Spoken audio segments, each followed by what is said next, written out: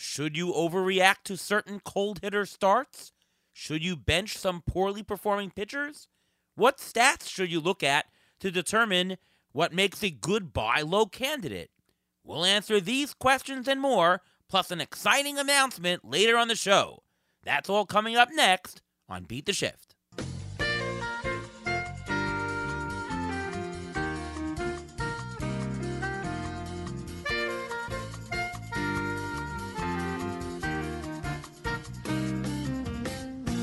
Welcome to another episode of the Beat the Shift podcast. I am your host, Ariel Cohen, and with me as always is Ruvain Guy. How are you, Ruvain? I'm doing great today. How are you doing? I'm doing fantastic and nice to get back into it. We had a couple-week break from podcasting, celebrating Passover, a little bit of decompressing from the draft season. But how was your holiday? Holiday was good. It's a good recharge after the whole draft season. And now we can actually see how our teams are stacking up early on. And so far, so good, I would say. Yeah. It's been a nice start to the season. Great to have baseball back. Some teams going well, some teams going very well. One or two teams not doing as well. But hey, that's what fantasy baseball is. And we're going to talk about overreacting and how to deal with some failure and hot streaks and whatnot on this show. It's going to be a fantastic episode. And joining us from FantisticsInsiderBaseball.com is Sky Dombroske. How are you, Sky? I'm doing great, guys. How are you? I'm doing fantastic. I remember after Tout Wars, you went on your podcast and you're like, Ariel Cohen is the funniest guy you've ever met. So thanks for that. I'm actually a lot funnier in person. My podcast presence here is more serious. Try to be smart, but yeah, I'm actually very loose and funny in person. So thanks for that. To thine own self be true, my friend. There you go. So before we start, why don't you just tell us how your Tout Wars experience was, your first time doing it, and live, an auction that is. What'd you think of the whole thing? Well, it was great, really. I really enjoyed the experience. My primary occupation is a ton of hours. So although I've been writing about baseball as a kind of a side gig for over 20 years now, I haven't put a ton of time in it until the last few years. But as my business has matured and my kids have gotten into adulthood, I've tried to put a little more time and effort into this. And it was just really neat to have this opportunity. Really enjoyed it. Obviously, tough room, a lot of super intelligent people. I'm enjoying the early season, and I'm enjoying making the connections with a lot of other like-minded people. Yeah, and we actually faced off in week 1. We had a 10-day week to start. We're in the head-to-head points league. A little bit of back and forth. I did come out on top, but that was a tough outing. It really was a nice way to get your feet wet in it, right? Yeah, and then similar kind of thing last week where defending champ Frank got me by one relief outing. So I completely blame Sandy Alcantara at this point. He is the sole responsibility for both of my losses of the first 2 weeks. Well, we're going to talk about Sandy Alcantara and other cold starts to the year in our overreaction episode. I want to tell the audience we do have an announcement to make later in the show, so stick around for that. Some good news later, so there you go. But in our strategy section, and we're going to do this sort of interwoven. We'll give some strategy and talk players mixed in this episode. But, sometimes you have players that come out of the gate really cold or really hot. The question is, how do you deal with them in fantasy? Both what do you do for your roster? How can you tell if they're legitimately cold and if they're a drop or a bench or whatever it is, or if, hey, they're going to be just fine. So we'll talk a bit about that.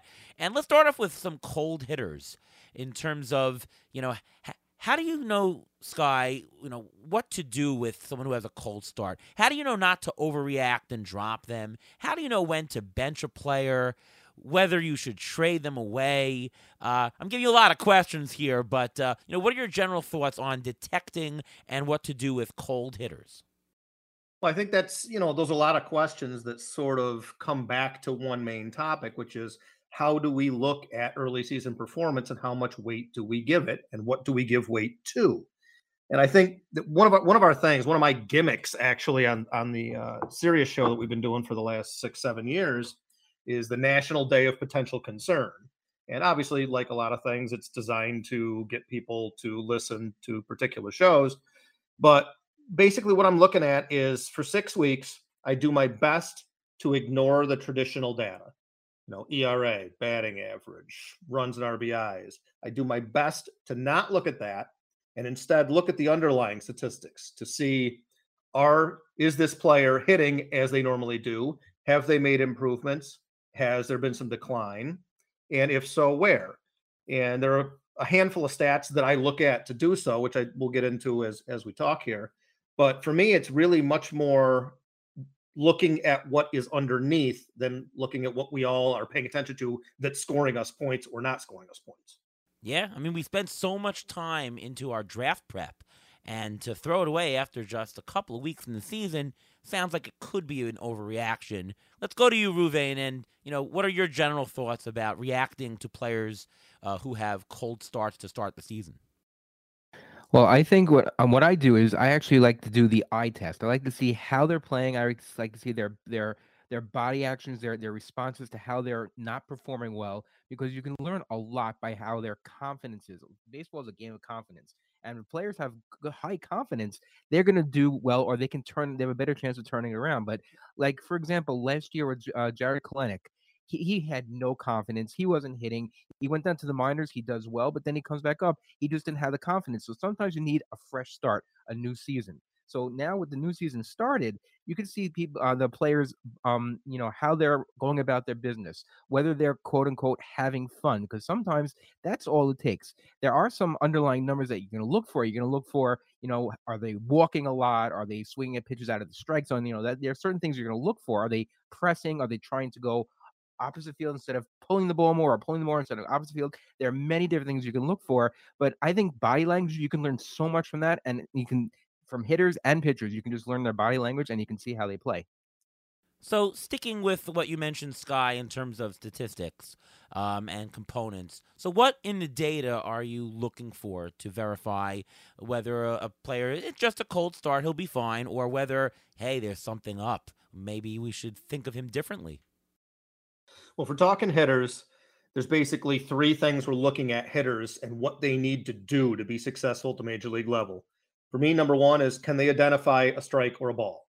So you're looking at things like chase rate and how they manage the strike zone. Number two, can they make contact with the pitches that they deem to be strikes? So you're looking at swing strike rate and things like that. And then third is, can they do damage when they make contact? You're looking at hard hit percentage, exit velocity, things like that. So really, it's about controlling the plate appearance always for both the hitter and the pitcher. And I want to look at, are they doing that at the underlying level, regardless of what you're seeing with batting average and on base percentage and slugging percentage? Right. Anything to add, Ruve? Yeah, you can also look at their BABIP and see if they're lucky or unlucky, because a lot of these players, if you look at the numbers, as we're going to go through some of the players, their BABIPs are either extremely high or extremely low. It's a very small sample size right now. They only had about 3 weeks. That BABIP should, in most cases, will normalize to their career norms. So a lot of times you shouldn't overreact so much, because sometimes a player can be very lucky, sometimes it can be very unlucky. It could be weather based. It could be it's too cold, the ball's not flying out. But although it does seem like the ball is flying out a little bit more this year than last year, but still, the change in weather when the summer comes, and especially with no shift now, because that also all the new rules, all these players are adapting to the new rules. Especially, I know we're going to talk about Juan Soto. I think he gets affected by the rules. I really think he's one of the players that does, and it just takes time. They've only been doing this for 3 weeks. They have to figure it out a little bit more, get a little bit more comfort, and once they're in their comfort zone, then you'll see, hopefully they'll get back to their norms. Yeah, no, absolutely. You can also look at some matchups and see, have they played better than average competition, especially for pitchers, right? Are they playing worse than average competition? Things like that. So, okay, that's the stats, what we do. But, you've rostered these players, you have them. Are there any players and what's your general rule, Sky, for when is it time to bench players this early on? Maybe drop a player, because obviously you're going to have some pickups, right? And you want to know who to cut to pick them up. You also want to say, okay, this guy hit 100 for the first 3 weeks. maybe I'll bench him. He's only got six games versus some other guy who has 7. Like, what's your general criteria for how you manage your team this early in the season? Well, as you alluded to kind of in the opener there, I think you're doing yourself a disservice if you do 6 to 8 weeks of preparation and go into a draft or go into an auction and you get these players and you have an idea of where they rank in your team's hierarchy and you throw it out the window after 2 or 3 weeks. I think that's a fool's approach to team building. And so what you have is you've got that bottom tier of your roster that you feel going in is maybe a little bit vulnerable to, all right, if I get somebody with a hot start, this is the guy that's probably going to go, unless they're showing massive improvement here in the early going. That's who's the low-hanging fruit on my roster. So I think that you kind of make those decisions before they even come about and use kind of the if-then analysis and say, all right, well, if X happens, then Y is going to get benched or Y is going to do this. Or typically in the first 2 or 3 weeks of the season, you have injuries. So you can just throw some guys in the DL and work it out that way. Yeah, I mean, if I'm buying a player in one of my first 10 picks, call it like a $14, $15 player or more, I'm going to run with him no matter what, right? If I have somebody who's less than $5 worth, well, then he could be part of the churn. There's going to be roster churn, so they're more expendable. The general rule that we give on this show is that injuries aside and all things being equal, you can drop a player from your roster if you think that player will not be picked up by somebody else immediately, right? Is this guy expendable? Well, think. If I cut him, is somebody going to be interested? Is he a waiver wire pickup for somebody else? If he's not, then he's safe to drop. Use your roster spot for a better player or for a different dart, or if that's when you have a very small opportunity cost there. If the player that you want to drop is going to be heavily considered by somebody, maybe think twice about dropping them. Obviously, there's you can't tell for sure if somebody's going to pick them up. And yes, we understand that your roster could have issues. It could have injury issues. Maybe you need a certain statistic more than others. You've got too many steals and you need some power. Sure. Those things obviously have to be factored in. But the litmus test that I like to do is, how much is that person interested? And I remember, just last week, Ruvain, we were thinking about dropping Jeffrey Springs in the NFBC format. And the information we had to date is that probably out 2 months, but we don't know exactly. And we made the determination that Jeffrey Springs, nobody's picking him up next week, so we can drop him. And that's really what the test was. 2 months for him was enough. Whereas Jose Altuve, who's on our squad also, we're holding him, because if we drop Jose Altuve, somebody's picking him up because he's pretty sure to come back, whereas Springs would not be. Is that your general sense, Ruvain? Yes. Plus, also, the bottom end of your roster, the last 3-4 spots, should be churnable. Those spots are worth maybe $1 or less than $1 in the actual auction. If you're holding on to them because you're thinking, oh, maybe this prospect will come up, that's great. But you're going to have a dead spot if it's or you get negative value from that. It's hard to hold on to those prospects that are going to be coming up soon if you need the space because one of your players higher up are not performing.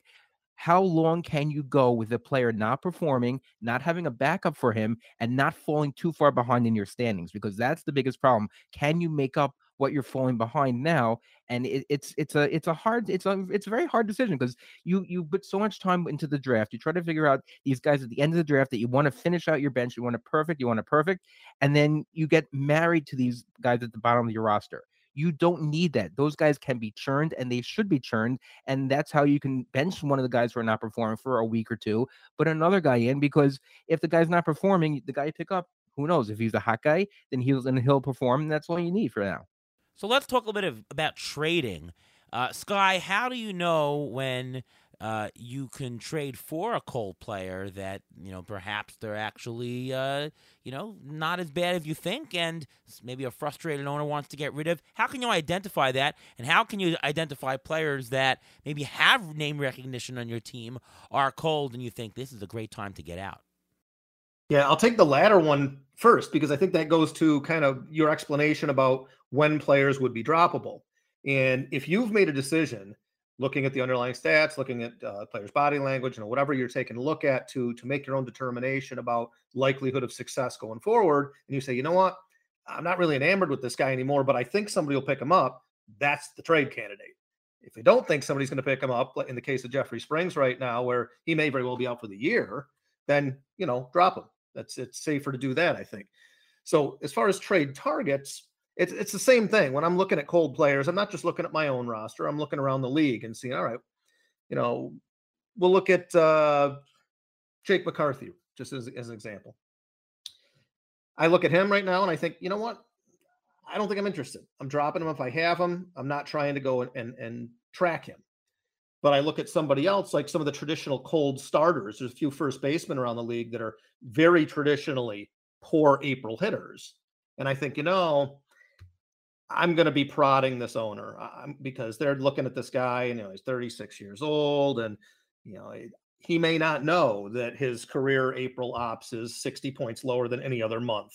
And why would I not try to take advantage of that? Let's talk a couple of specific players. You mentioned Jake McCarthy. Unfortunately, or maybe it'll be fortunately, hopefully, I have Jake McCarthy on quite a few rosters. He was one of my, I'm not going to say target because I don't really have targets, but he was a key component because I thought his price was good and I thought he would steal a lot of bases, and at least that's what the ATC projections said. Not having a very, very, very good start to the season, to say the least. Question is, what do you do with a guy like that? Now, he's not a player who's been around for a while. He had a very good second half last year. What do you do with a type like that? Let's go to Ruvain first, since I share a bunch of those teams with you. What are we doing with Jake McCarthy? I mean, we spent $15, $18 on him. I guess you just have to ride him a little bit. Do we bench him until he gets straight? I mean, certainly the Diamondbacks are starting to bench him, right? So shouldn't we? I don't think so. I mean, he's high enough to a guy, and he's a guy who can break out and steal a couple bases in a week or 3 or 4 bases in a week, that if he gets hot, I don't want him on my bench when he gets hot. It's like having the John Birdie on your bench. You don't know when he's going to steal those 5 bases suddenly. He can do that, and he did bat third last year, so the Diamondbacks do have some confidence in him. But if you look at some of his underlying numbers, his BABIP is 186, which means he is extremely unlucky right now. His walk rate's the same. His K rate's down. But if you look at the underlying numbers, he's 15% more of the time he's trying to go opposite field than normal. So I'm a little bit not too concerned with him, only because of the fact that he's a young player, and I think the league has corrected for the way he played last year, and I think it's on him now to make the correction back to get to the player that he was. I think it's possible, and especially with that low BABIP, if he gets playing time, he will. I think he still could turn it around. Do you play him? I think you have to, because the options in outfield, if you go on the waiver wire to the back of your bench, they're not that much better. I don't know. I think I'd be more comfortable playing him than having, playing another a deeper outfielder. So I'm gonna probably keep him. Trading him, I would not trade low on him, because if you're going to trade him, you're actually going to lose value. What are you going to get for him? I mean, your offers aren't going to be that great. So I think you're really stuck with playing him a little bit longer. It's not the end of April yet. He still has time. If you still like this, let's say mid-May, then I'd already consider cutting bait and see what else is out there. Yeah, so he's not droppable because of the investment, and he's not tradable because he has no trade value. By the way, you mentioned his BABIP. His strikeout rate is 16%. That is very, very good contact rate. So, and he's a speedster. So you usually see speedsters having BABIPs over 300 even. Seems to me like he's getting unlucky, and you should see him to start getting on base soon. I suspect a hidden injury. I mean, they're sitting him more. Maybe they're resting him. I'm not exactly sure. But, yeah, I'm hopeful that maybe he'll get right a little bit later in the year. The 35 or 40 steals that we originally projected, hoped for, probably not going to happen. If he has 25 stolen bases, I think that's a win for now. What are you doing with Jake McCarthy, and what's your feeling about him, Sky? I'm a little concerned about McCarthy, to be honest, because he looks like he has the potential to turn into one of these you can't steal first guys. He definitely has a ton of speed, and he has improved the contact chops this year. I mean, the chase rate and the swinging strike rate are both heading in the right direction, but he never had much in the way of power. And, the exit velocity is down another couple miles an hour this year, down into the Victor Robles territory, which is kind of the danger zone. I think that at best, McCarthy's going to prove to be a decent singles hitter who can give you a good average, score some runs, and steal some bases. There was definitely hope for more prior to the season, I think. But the second problem, and it's sort of a twofold issue when you're looking at guys that are struggling early in the season. You've got your guys like your stars and your very solid players that their playing time is secure no matter what happens. They go through a bad April, even a bad 6 to 8 weeks. The team's going to keep trotting them out there at least 6 days out of 7. But you get a situation like you have in Arizona where there's a ton of young guys clamoring for playing time. And what's happened the last few weeks is McCarthy's sort of fallen behind Corbin Carroll, Alec Thomas, Lourdes Gurriel, and Pavin Smith now has come back and gotten hot. So there's only 4 spots for playing time there. And McCarthy looks like, in the D-backs' mind, option 5 to me over the last week or two. And I think that you've got Kyle Lewis looming as well, who they seem to like for some reason. I think McCarthy's a little vulnerable. So I'm on the verge of cutting him, personally. Good analysis, and that doesn't bode well for our fantasy teams, but, that's what it is. Not really, no. No. I don't have him in Tout Wars against you, but yeah. Well, he's worth much less in Tout because of the lack of the steals category itself. Correct. So. Well, you actually mentioned Pavin Smith. He's going to steal time a little bit maybe from Christian Walker also, because Christian Walker's been underperforming. You want him for power. His batting average right now, it's 194. He's a career 245 hitter, so it's not that bad. But his BABIP also is 204. His line drive rate is fine. The problem is that will he continue to get the playing time? Because when Pavin Smith came up a couple of years ago, he went on a tear, and if he can continue this, Christian Walker may lose a lot of playing time because that's first base, and there's no one else out there to play first base, so he's mainly those 2 young guys. Oh, I don't think Walker's in danger of losing playing time. I think that he'll get through it. I think that he was overperforming last year when he had 36 homers, but he's a 30-home run guy. I'm much less worried about Christian Walker than McCarthy. Do you agree, Sky? Yeah, I am. And if only because I sort of alluded to this a few minutes ago. Walker is one of those first basemen that is just, for whatever reason, a traditionally very slow starter. We remember what he did at the end of the year last year, 36 home runs, kind of almost a breakout season at age 30. He was hitting 149, 229, 347 last April. Even worse he's hitting this year, I think. And career, he's a 214 hitter in the month of April. It's his lowest ops month by 33. So he's not as bad as one of the other guys that I was talking about that we'll get to. But Walker is a traditionally very slow starter. And I think the D-backs, they have a pretty good analytics department. I think they know this. And I do feel like he's quite a bit less vulnerable to playing time loss than Jake McCarthy. If you go 4 weeks from now and McCarthy is heated up a bit and Walker is still at this level, then I'll be singing a different tune, I think. Yeah, I totally agree. And the Diamondbacks seem like they want to try to make a run. They've had a nice start to the season. They just got rid of Madison Bumgarner, so they're willing to eat that money now because they want to actually compete. I'm sure Brandon Pfaadt is coming up. A good guy to know. So, yeah, I tend to agree. Let's talk more at the top. How about the Padres bunch of Juan Soto, Manny Machado? And, I always bring the statistic last year that Dan Vogelbach of the New York Mets had a better WRC plus than Juan Soto since being traded. Can you? I'll tell you, Dan Vogelbach's WRC plus for the Mets this year is 114. Anybody want to guess what Juan Soto's is? I mean, I know. So Less than that. I'm gonna guess, but I know it's close. 118.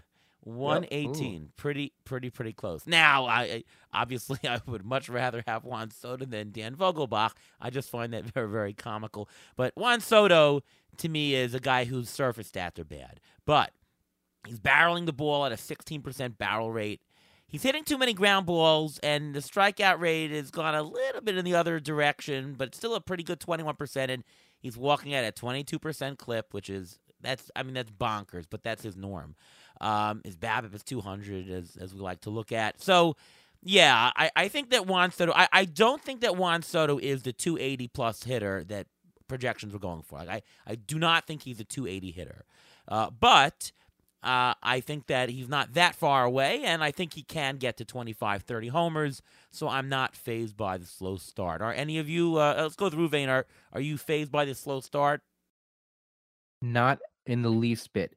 This is his spring training. He had an oblique injury during the spring. He missed a significant amount of time. He was trying to go to the World Baseball Classic. He had the oblique thing. He tried to come back quick from the oblique. He really didn't have a full spring training. This is really his spring training right now. So I'm not overly concerned. I think he's trying to play through. He may be still playing through it, even possibly. And now the fact that Fernando Tatis is coming back today. Today's his first game, and he's batting second behind him. And Tatis, the way he gets on base, and with Machado, who we're going to talk about in a second, also is batting right behind him.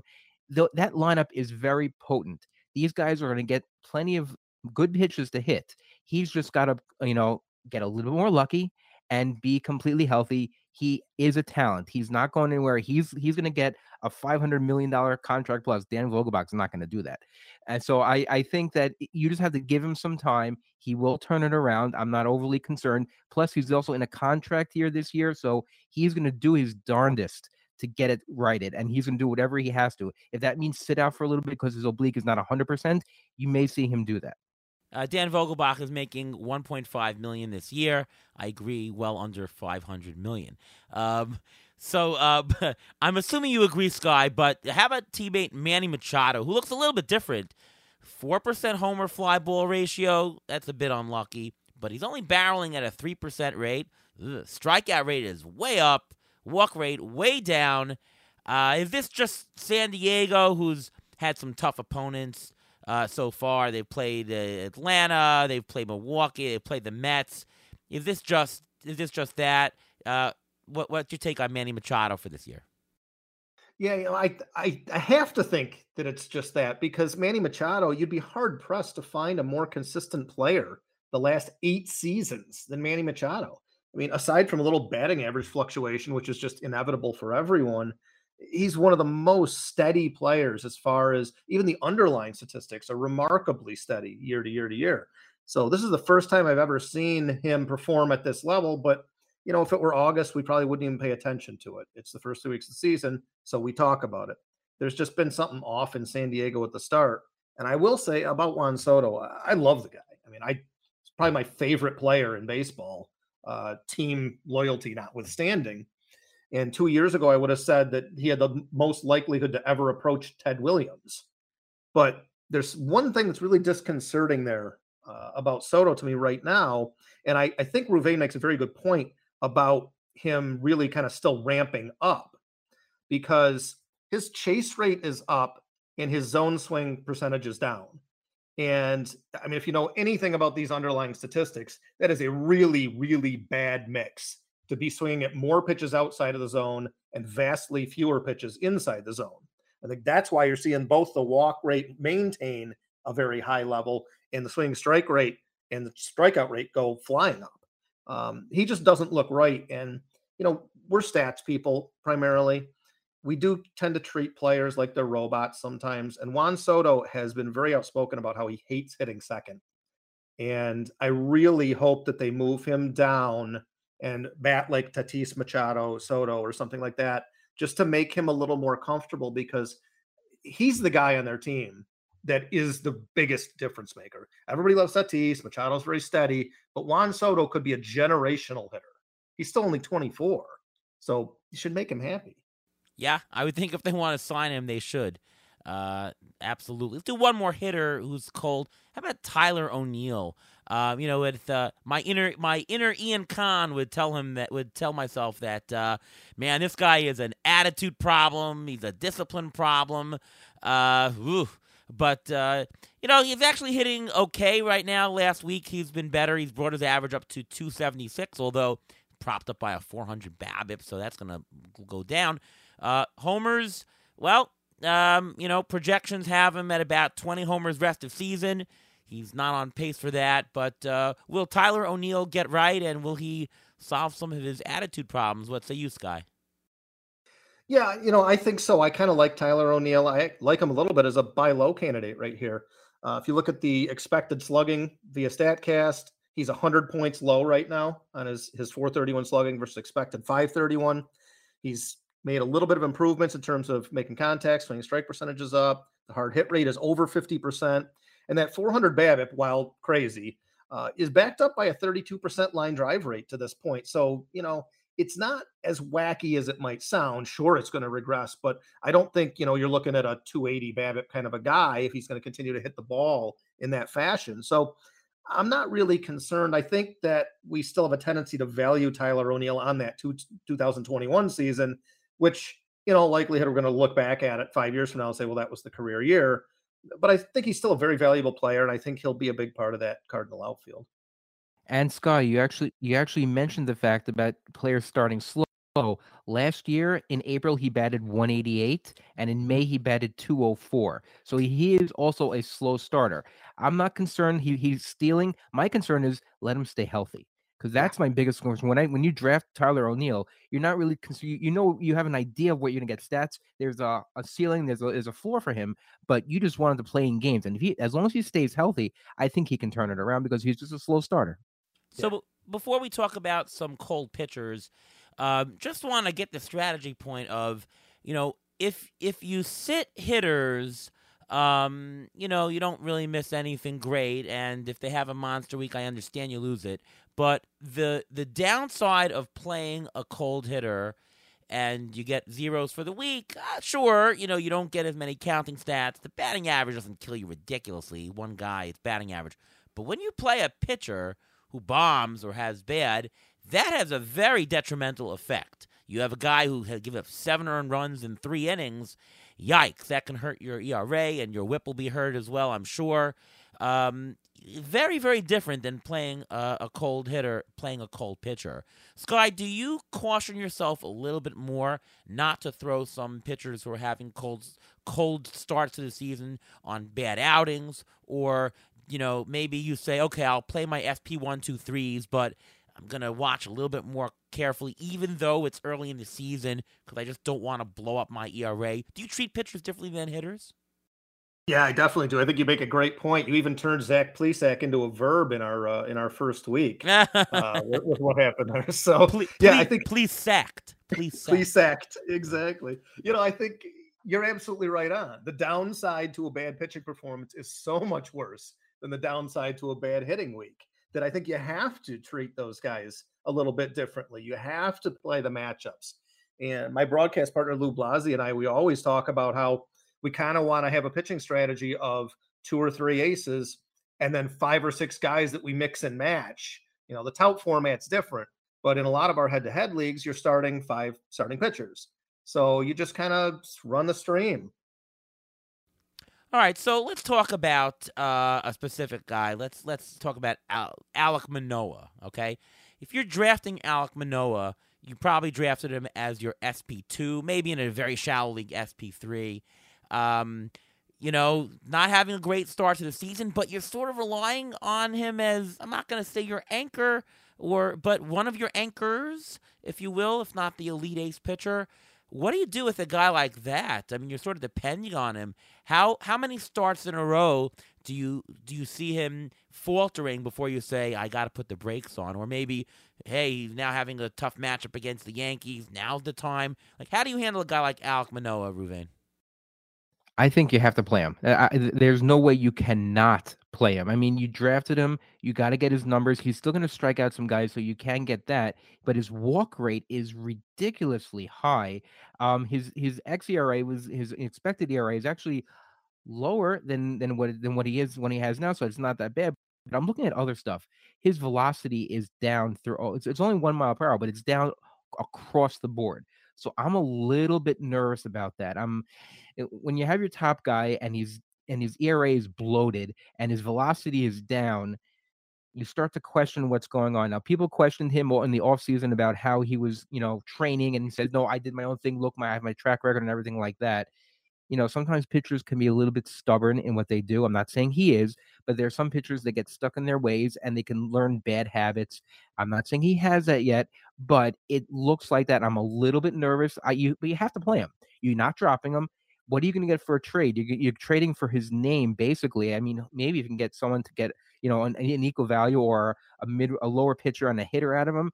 I guess you can do that, but I mean, you drafted him to be one of, like you said, one of your anchors. If he's not he's not your anchor, you're in big trouble. It's like the Luis Castillo of last year. What do you do with him? Luis Castillo did it horribly, and then all of a sudden he turned it around. I think you just have to wait. You just have to wait it out. I like how you say, Ruvain. Hey, no, I'm not going to say that his training methods stink, but I think you are saying it, aren't you? Well, I'm not necessarily saying that, but it was brought into light on social media, and he defended it vehemently. So that's the only reason why I bring it up, because he was questioned. He defended it, and now he said, you just look at my results. Whatever my results are, that's what it is.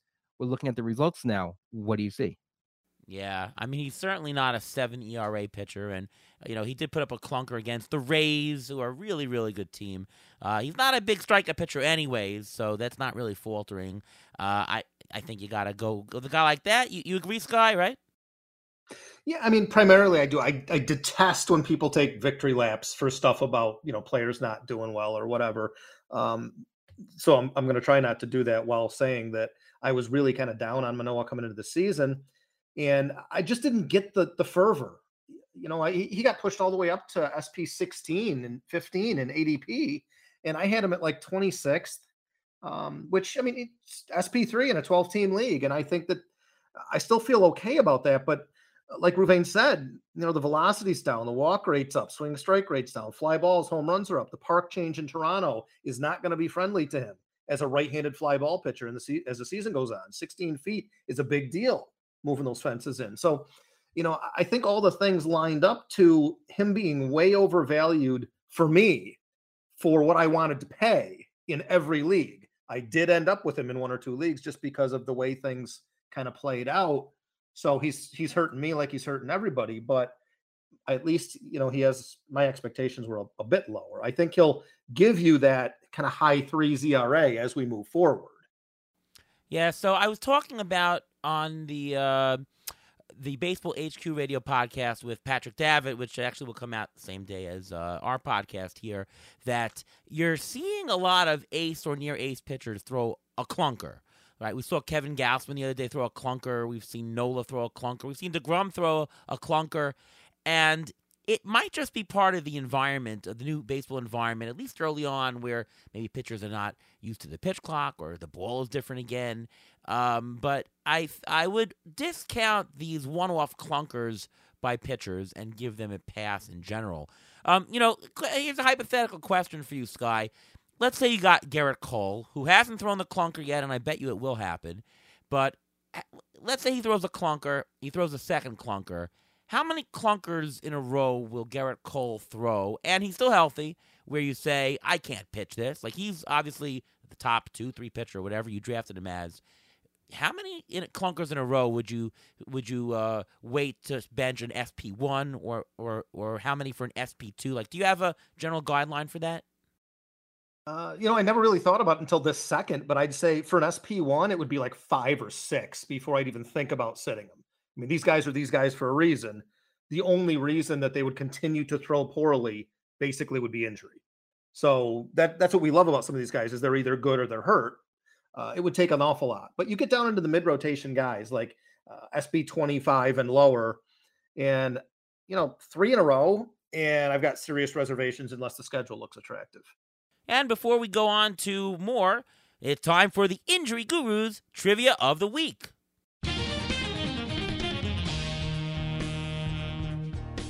Well, the next underperformer we're going to talk about now happens to be Sandy Alcantara. Now, everyone loves Sandy Alcantara coming to the season. He was drafted very high, and that was because he pitches a lot of innings. So my question is going to be based on that, because it is possible that maybe the innings are catching up to him. I don't know. But my trivia question for today is, Sandy Alcantara has pitched the most innings over the last 2 years. He's pitched a total of 433 innings. Who are number 2, 3, and 4 on that list of most innings pitched over the last 2 years? All right, go first, Sky. I mean, I would guess Garrett Cole is in the mix. Yes, that is correct. Garrett Cole has thrown 381, and he's actually 4th on the list. I would think Aaron Nola might be on the list. Aaron Nola is number 3 with 385. I'm fresh out, Ariel. You're not leaving me with much, though. I'm going to go for a weird one. Herman Marquez? No. Okay. Think about a team that actually beat up on Alek Manoah in the opening game. St. Louis Cardinals. Adam Wainwright. Wainwright. 397 innings. That's a Second stunner. most over the last 2 years. And he's retiring after this year. So then my question to you, to Sky, is this. Is Sandy Alcantara, are those innings catching up to him? Is it something having to do with him having an abnormal spring training because of the World Baseball Classic? What's going on with Sandy Alcantara? I love Sandy Alcantara. And I think, I really hate talking about myself, but I think I'm aware of his weaknesses more than some people that were drafting him as the number one overall pitcher. He's not a real strikeout guy. And that's the funny thing is his swinging strike rate is up to like almost elite levels where it never is. It's just that his changeup has been really bad. And that's so unlike him because he's almost a changeup first pitcher. Like that's his out pitch. So that's the weird thing. And I think we talk sometimes, and I know that you're kind of throwing this out there, that you know this, but maybe the general listening community doesn't really pay attention to this. But it's not the innings pitch number; it's the pitch number, and it's the stress in those pitches that matters so much more as far as arm health, I think. And I don't get the sense that there's really a lack of health for Alcantara. I think that you see a lot of those World Baseball Classic guys, and they have struggled because, especially with starting pitchers, they're absolutely 100% creatures of habit. And that totally got them out of their normal regimen. So I do think that there's a little bit to that. I am not concerned about Alcantara. I mean, his xFIP is 4. His ERA is 5.85. There's a 46% strand rate. I'm not sure I've ever seen one that low after more than one start. So I feel that this will certainly kind of work itself out for him. I never expect him to repeat those low 2 ERAs because he seems very fortunate a lot of the time. He just gets a lot of weak contact and things kind of work out for him. But I think he'll give you a low 3s ERA. And with the amount of innings that he generally pitches in his overall arm health, all pitchers are healthy until they're not. But I think Alcantara is your best bet to give you steady, good performance of all those guys. Yeah. Last year in the Cy Young performance, his Sierra was 3.42. And I'm projecting him at a 3.37. So, I think that he's not going to get down to those levels that he did last year, but I think there's a very high percentage chance he's going to be very good.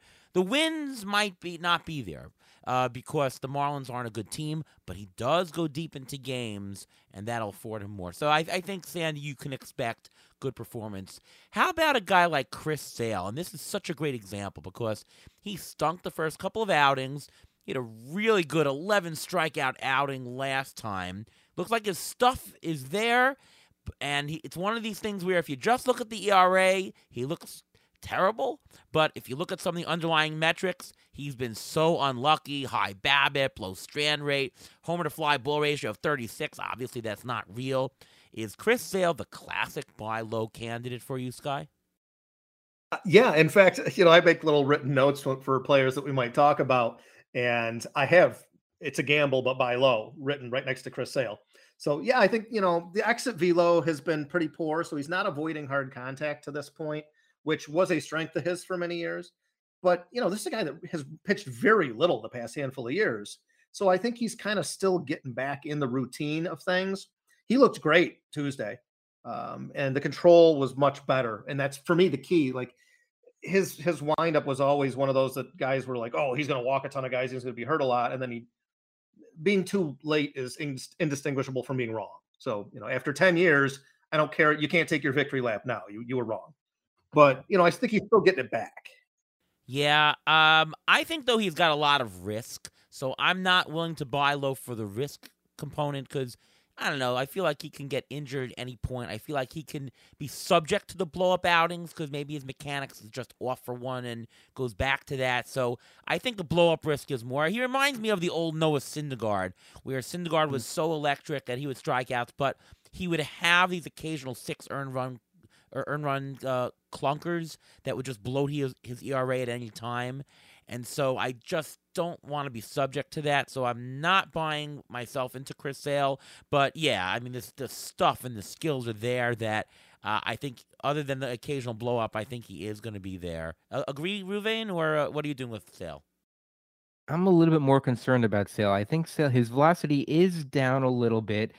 He's using his slider more than his fastball, and I think that's just a matter of comfort level for now. So I think the fastball usage should go up during the course of the summer. But again, I'm with you. I'm nervous about that injury. We've been talking about Chris Sale getting hurt for the first 5 or 6 years of his career. When is he going to break down? That delivery is not going to it's not sustainable. We've been saying that for a long time. It started to happen a couple of years ago. It happened last year. If you buy low, I guess you can get something. You may be able to get a couple good starts.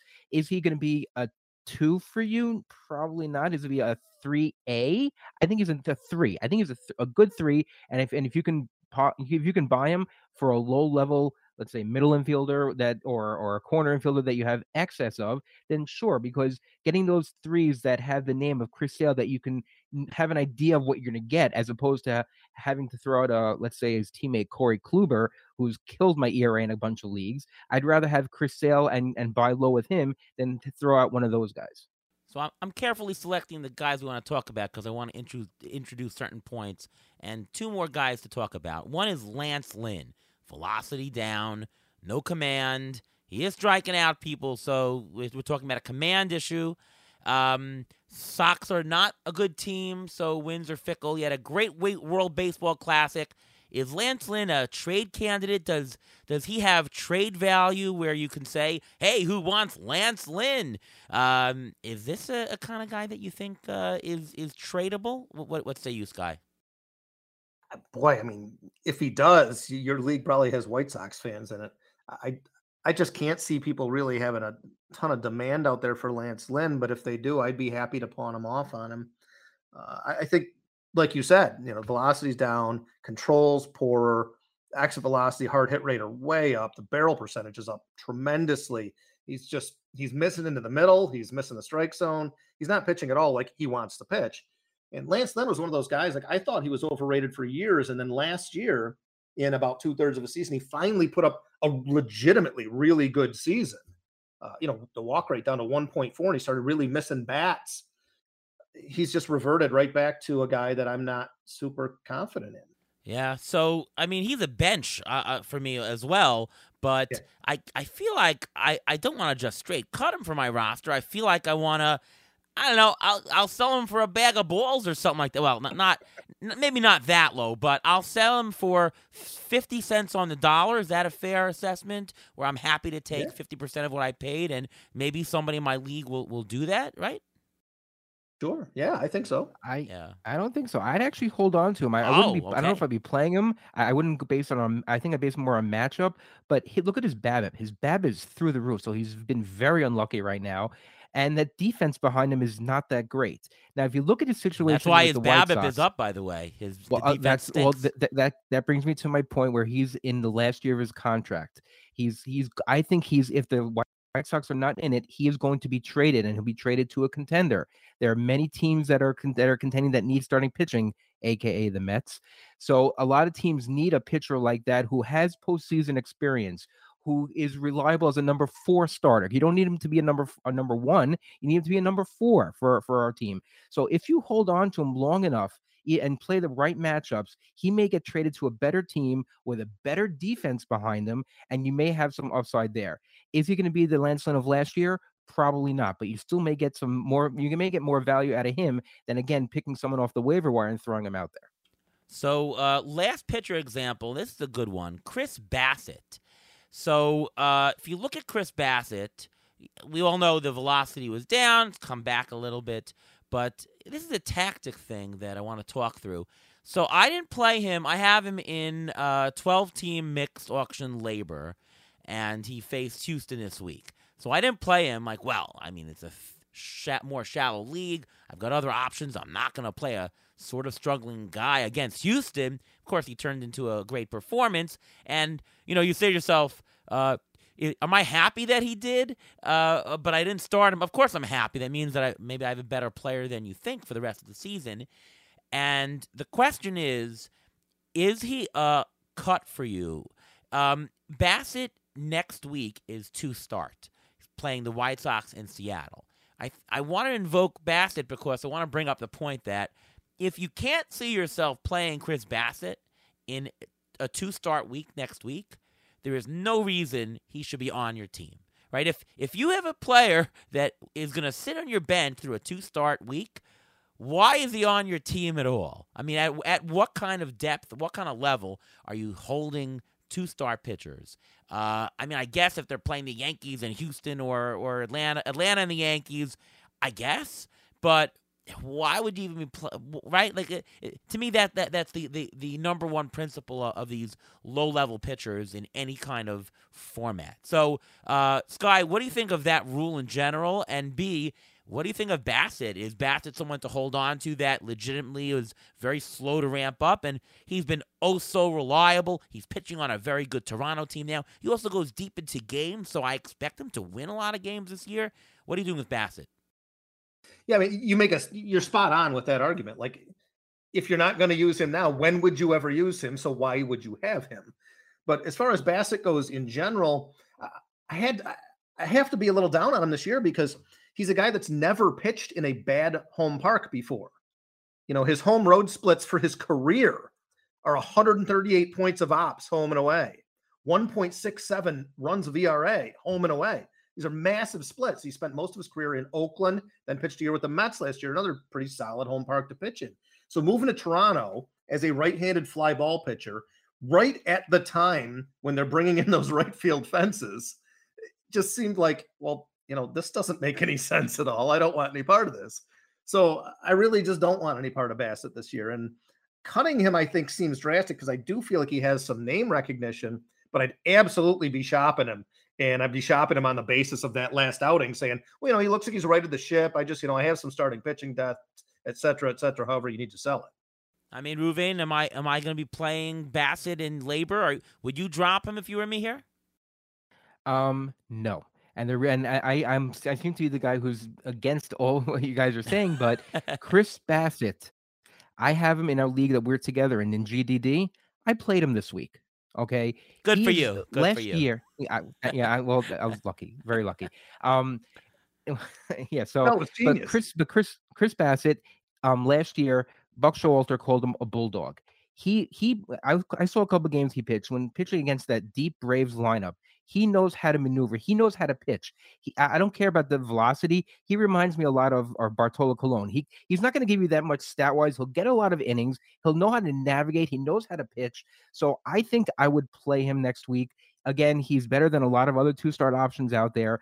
And if your ERA can take it, then that's you know, it's still early on. You can still make up a lot of this ERA stuff if you throw out the middle relievers, lower the ERA that way. And if you manage your roster later on, if he does blow up, then yes, you can work on it. But he does go deep in games. And for a pitcher to go 6 innings twice in a week, even if he gives up 5 runs and gives you a chance to get a win, I think I'm going to go with that. I mean, these other pitchers are not getting out of the 4th inning, 5th inning. I want to take my risk with those wins because those wins can be very handy later on. Yeah, I kind of agree. I think I'm going to play him in labor. Let's talk waiver wire. So we're in the middle of the season now, and there's always guys to pick up.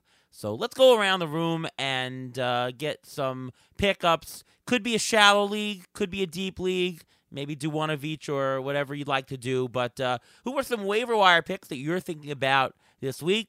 Sky, we'll start with you. I think if you're looking at shallow league stuff, I think Nolan Gorman and Taj Bradley, I mean, these are young players. Look like they're making, you know, a leap in Gorman's case and debut in Bradley's case. Bradley, I mean, that's just a simple case. He's a Tampa Bay pitcher. They develop pitchers extremely well. Guy has a great pedigree. He looked great this first start. That's an easy one. And Nolan Gorman's really making a leap. Age 22, exit velocity's up a ton, and the chase and swinging strike are coming down in a reasonable range. I think he looks awesome. If you want to go to deeper leagues, I like J.D. Davis, man, and you guys are familiar with him for sure. The Mets, for all of their strong points, I think they misused him over the years. He's a reverse splits guy, much like Keston Hiura, who has been completely misused by the Brewers as a batter against left-handed pitchers only that he can't hit. J.D. Davis was really turned into a platoon bat at times, had injury issues, but when he has steady playing time, when he's playing against both sides, he tends to hit. Sure, there's some contact issues, but there's a lot of power. So I feel like in deeper leagues, I think J.D. Davis is starting to hit, and he's going to bat in the middle of that Giant lineup. Yeah, I feel like the Mets gave up on him, and the Mets shipped him out, plus the Pucky, plus another one or two for Darren Ruff, who, by the way, they cut, and guess where he's playing right now? for the Giants. Oh, Yep. that is sad. Yes, Taj Bradley, good pickup, young guy. I think that he is a candidate to be this year's Spencer Strider. Now, I know everyone always asks, who's this year's Spencer Strider? To be honest with you, there doesn't have to be a this year's Spencer Strider, right? You don't need a guy every single year to be, he's this year's Spencer Strider. But if there is going to be a candidate, he is definitely one of them. Ruvain, how about you? Any other players you'd like to pick up this week? Sure. In a couple of shallower leagues, Andrew McCutchen, he's only owned at 42% of CBS. He's batting 310, 4 homers, 3 stolen bases so far. It looks like Pittsburgh has reinvigorated him, being back there, and he's going to play as much as he can as long as he's healthy. I don't know how he can sustain this. I mean, he's not the McCutchen of old, where he's an MVP and he's going to do those numbers all year. But if you can, the outfield is pretty shallow this year. You want to throw him out there for a couple weeks while he's still hot. He's only owning 42% in CBS. A guy who's owning 39% of CBS is Jose Alvarado. He's got 2 saves this week. I don't know if they're going to use him as closer every time because he is a lefty and he has issues a lot of times of being wild. And there are a lot of other closer options out there. But if you can get him and have him in your lineup, and if you don't want to throw that 2-star pitcher, if you're nervous about throwing out that Chris Bassett, throwing out a Jose Alvarado is not a bad option because he will pitch late in games and with a good chance to get some wins and even some saves. And another guy, I'm going to mention another former Met and also on the San Francisco Giants, and that's Wilmer Flores. He's only owned in 17% of CBS leagues, but he is the epitome of backup and epitome of bench player in fantasy. He's eligible at first, second, and third. He's batting 320 on the year, 2 homers. He's playing almost every day.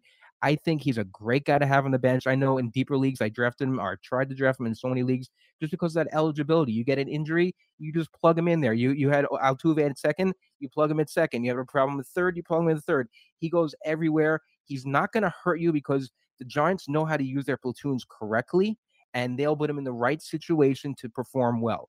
Look at his batting average. He's always done well at batting average. Homers, you're not going to get that much. Stolen bases, forget about it. He's one of the slowest players in baseball, but still, you can get some solid playing time out of a guy who's only owned 17% of leagues in CBS.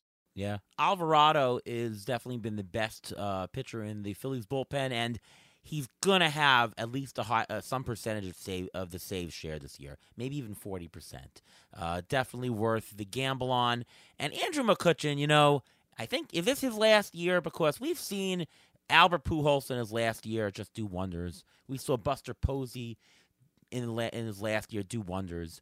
I think this is I'm here. I'm signing with Pittsburgh back again just like Pujols did.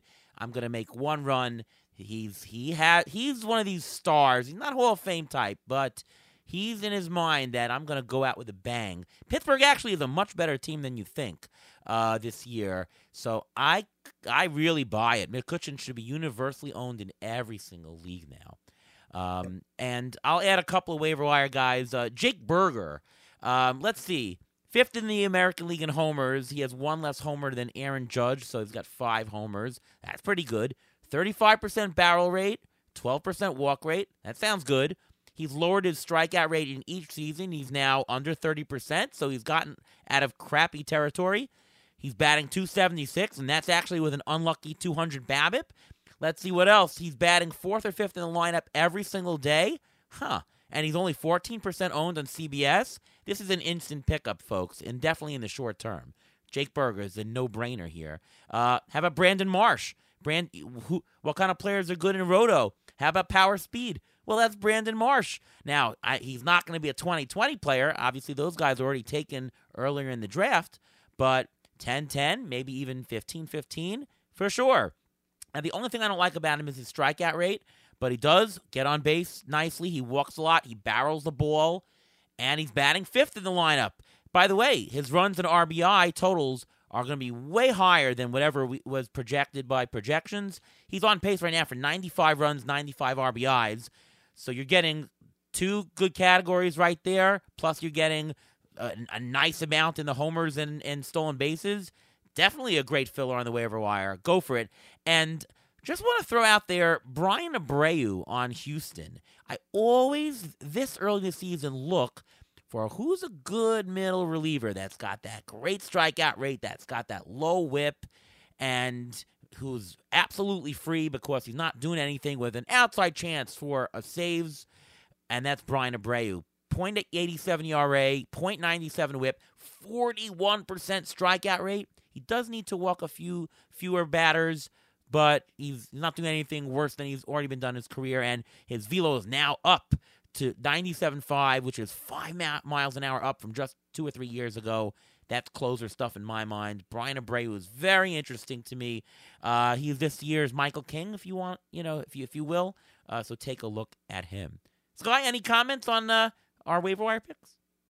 Yeah, I love him, actually. Abreu in particular, because Ryan Presley has looked horrible. And the Astros are not in the habit of punting a bunch of games at the back of their bullpen. They love Abreu. They clearly high leverage him all the time. So I could totally see him working his way into a save share there. Yeah, they do have Montero, who's filled in. Yeah, and Ryan Presley never gets hurt either. So I mean, why would you want to have, why would you want to have Brian Abreu on your roster? Well, and I love your McCutchen call too, because I listened to a couple interviews with him, and that dude absolutely adores Pittsburgh. He couldn't stop talking about how awesome it was that he could have his family living in Pittsburgh. He could tell his kids about all the history there, and he just loves it there. And we do dehumanize these players sometimes with stats.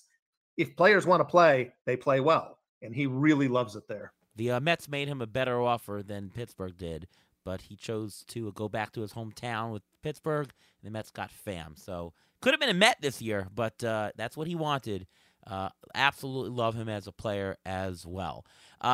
Pitcher preview, is there anybody interesting? And, we've been doing the pitcher preview for a couple of years now, but I generally don't want to stream anymore, especially in deep leagues. Just garbage out there, but you always need to be cognizant of it, especially later in the season. So I'll start with one. I'll just throw out one this one time. Johan Oviedo. What a killer slider. It's one of the best sliders in baseball so far. He is 2-start, by the way. Dodgers and Washington, at least one of those are good. His stuff is there. 24% strikeout rate, supported by a 33% CSW, which is currently 12th in all of baseball. And he's got a 55% ground ball rate. So that's high strikeouts, high ground ball rate. That sounds good. And, Pittsburgh is, I said, better than you think. And by the way, he's going deep into games. He's pitching 6 or 7 innings every game so far. And you know who their closer is? David Bednar, who's actually been really good. So they've been able to hold the leads. I think that Oviedo is very interesting, especially in deep formats, and could be 10 or 12 team relevant as well, especially this week with the 2 starts. Sky, anybody else to add or on a pitcher to pick up this week? I'm trying to get away from the obvious ones. So there's 2 guys that I think might be a little bit under-owned that are pretty good starts for this coming week. Justin Steele has looked really good here in the early going. Walk rate's down, ground ball rate's up, exit velocity allowed is down, swinging straight is up, and he's got a 2-start week coming up against San Diego, who's been struggling, and then at the Marlins, who pretty much always struggle. So I think that's a really good one. And then Kyle Bradish just came up and pitched a gem this week. He's got a 2-start week next week against Boston at home, which Camden Yards is a great park to pitch in now after moving the fences in last year, and then at the Tigers, who are pretty bad. So I think he's probably available in most leagues, and I think that's a pretty solid 2-start week. Yeah, Ruvain, anybody to add? Actually, I'm going to throw out another Baltimore pitcher because last year I seemed to be streaming a lot of Baltimore pitchers. I just have lists. I had Spencer Watkins on my roster. I had Wells on my roster. So I streamed a lot and I watched him a lot. Dean Kramer. Yes. He's a possible 2-star pitcher. He went 6 2/3 against Washington this past week, and he's got a possible 2 starts, Boston and at Detroit. He's only 9% owned in CBS. So he's a guy that if you want to take a 2-start risk on, that's really not a bad option, especially like you mentioned, pitching in Baltimore. That's a great place, especially against the Red Sox, who are not that great. I mean, they're scoring a lot of runs recently, but their offense is not known to be that great. And another guy I'm going to mention, I think this is just the guy to stash because he's pitching well in AAA, and that's Mike Soroka.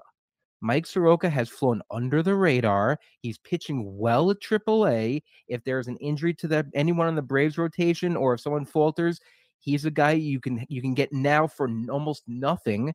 Or if he's not owned, you get him for almost nothing instead of having to pay for him when he actually comes up. Because if he does come up, and when he'll eventually come up, everyone gets injured. There's so many injuries. He will eventually come up, and when he comes up, he's going to be expensive.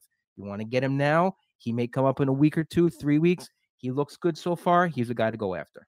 So we've had a very jam-packed show, but I do want to do at least one mailbag question. Ben asks about a couple people. He asks about Lance Lynn, which we've talked about, but he's asking about Chris Bubik, and he's asking about Quijada, the guy on the Angels. Is he the closer? What say you, Sky, about Chris Bubik and Quijada? Well, Quijada, I think, is probably the primary closer right now, although Estevez is still going to get his share of the opportunities. They seem perfectly fine with a timeshare right now. But Bubic, man, he's a guy that he's burned me so many times over the years because he does have some arm talent. But the involvement of a new slider this year seems to have finally pushed him over the hump to a guy that I do think is going to be successful. And he looks great here in the early going. I think that Bubic is a guy that I probably would look to go target and put him on my roster and start him most of the time. Yeah, I'm not that interested in him. Quijada, I think, has actually been lucky. I do think he's going to be in the saves mix, but I don't think he's the guy right now. Yeah, I think they're still trying to get Estevez op. So wait and see on that. But yeah, if you're in a deep league, sure, he should be owned. You got to try him out. Ruvain, any thoughts on Bubik or Quijada? I don't Quijada. I'm trying to stay away from that whole Angel situation with saves because you never know who's going to get the save out there. You never know who's going to blow up. And as for Bubik, he is injured right now. He's actually going for a second opinion on his elbow. He was diagnosed this past week with a left flexor strain. He's going for a second opinion. Usually, a second opinion means So that's just something to watch for. I mean, is he a guy that would be available this week? Probably. Do you want to roster him at this point? I don't know. A guy with an injury, with an injured elbow, a lefty pitcher, a young pitcher who's going for a second opinion. Although most players do go for second opinions. You have to go for a second opinion. Their arms are worth money, literally. So they have to go for a second opinion. So it's not necessarily bad. But when you hear a guy go for a second opinion on an elbow, that's not a good thing. So I do have an announcement to make, but first, let's get the injury update from Ruvain. We've got 3 weeks worth of injuries. Why don't you go for it? Oh my gosh, where do I start? Okay, let's start with Giancarlo Stanton. He is on the IL with a hamstring issue. He's looking at a 6-week absence. He's got a grade 2 strain. For Stanton, 6 weeks may turn into 2 months. You never know with him. He's a guy that you can't drop if you have no IL league. It's hard to drop him, but it's very. You knew what you're getting when you drafted him, so he's out for 6 weeks. Will Smith, he's still under concussion protocol. He's still, according to Dave Roberts, days away from being activated. So there's a question as to who's going to play, and he's a guy also you just can't drop. Miguel Rojas, I'm going to stick with the Dodgers a little bit. He went on the IL also with an injury, with a hamstring injury. With Gavin Lux out, they said maybe Mookie Betts will start playing shortstop. Interesting. Jose Siri is supposed to start rehab assignment this weekend, and hopefully he'll be back probably next week. Garrett Mitchell was scheduled for an MRI actually today for his left shoulder. I don't know the results of that yet, but he had multiple left shoulder subluxations in the game last week. So this week. So he's a guy, he may be out for a little bit of time. A guy you may want to think about is Tyron Taylor. He's actually on a rehab assignment and he may get called up soon. So he's not owned in a lot of leagues. He's a good, 5th, 6th outfielder. So if you want to take a look at that, you can. Brandon Woodruff, he was diagnosed with a subscapular strain. Oh boy, he may be out for a while, so I'm a little bit concerned about that. And quickly with a couple of relievers, Daniel Hudson was placed on the 60-day IL. Don't expect anything from him at least June, July. Rafael Iglesias, there's still no timetable for him to come back. He just had 1 bullpen session so far, so he's still got some time to go. Trevor May was placed on the IL with anxiety-related issues. Who's the closer there? I don't know because Danny Jimenez also went on the IL. So that's another situation I've been staying away from the A's. I don't know how many games they're even going to win. And Andres Munoz actually started throwing off a mound this week at 80%. That's actually pretty good. So there's a good chance he may need 1 or 2 rehab games, but he should be back in the next couple of weeks. Thanks for the great update. Wow, just so many things. Ruben, have you noticed that the injuries are just either more severe or more for this year? I haven't looked at the hard numbers, but it definitely is up, right? If it's up only a little bit. And again, I think it has to do with the World Baseball Classic. The teams Really? didn't have a true, yes, the teams didn't have a true full spring training. The players who would normally get the reps, other players got the reps.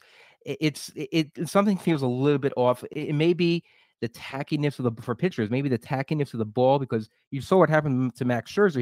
He even got suspended for 10 days. He was appealing it, but there's something different with the balls this year. And I think the fact that the pitchers are getting injuries a lot quicker this year. Usually it doesn't happen this right away, but the pitchers are getting hurt a lot more. The relievers are getting hurt a lot more. I think there's something going on there. I think there may have been something with the World Baseball Classic again, because it wasn't a complete spring. It was a broken spring. That may be, I mean, a pitcher we didn't mention is Miles Michaelis. He's not performing well. He pitched during the World Baseball Classic. So, there's some question marks with that. It's very hard to tell, but I think the numbers are up a little bit for this year. So we have a major announcement. Here it is. ATC projections, which we've never done rest of season, is now up on Fangraphs.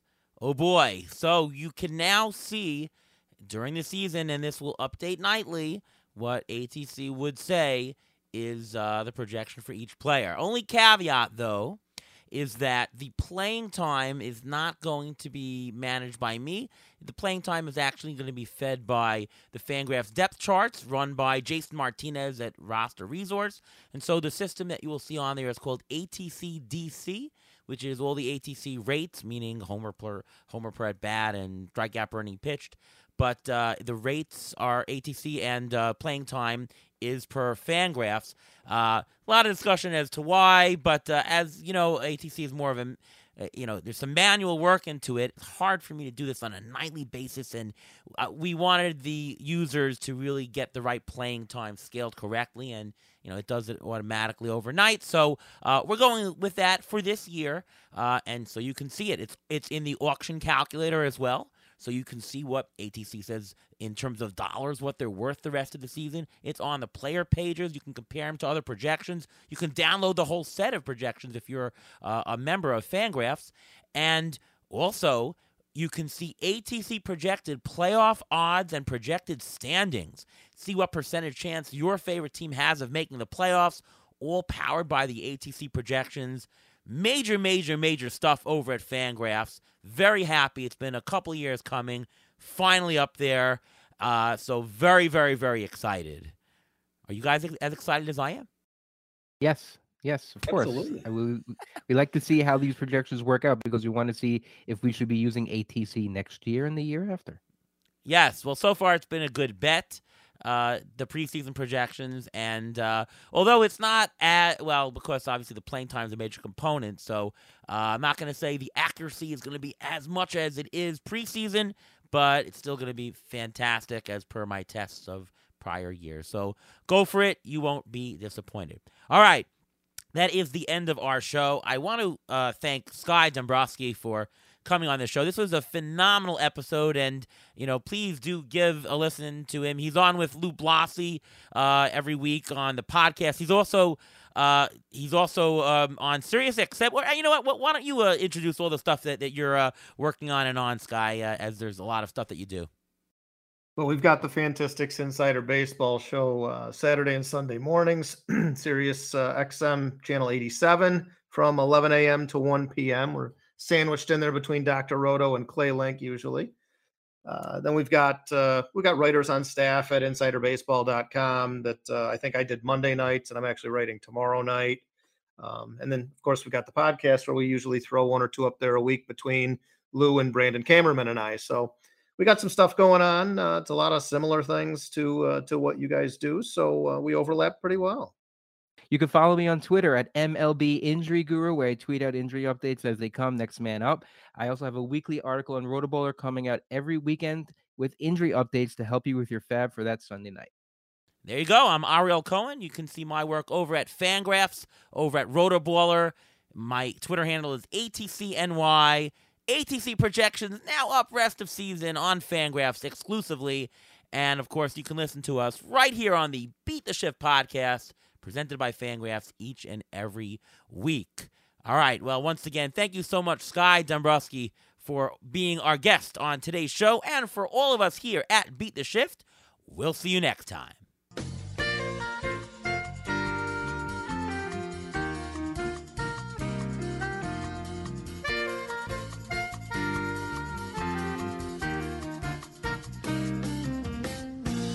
Thanks for listening to the Beat the Shift podcast presented by Fangraphs. Follow us on Twitter at beat_shift_pod.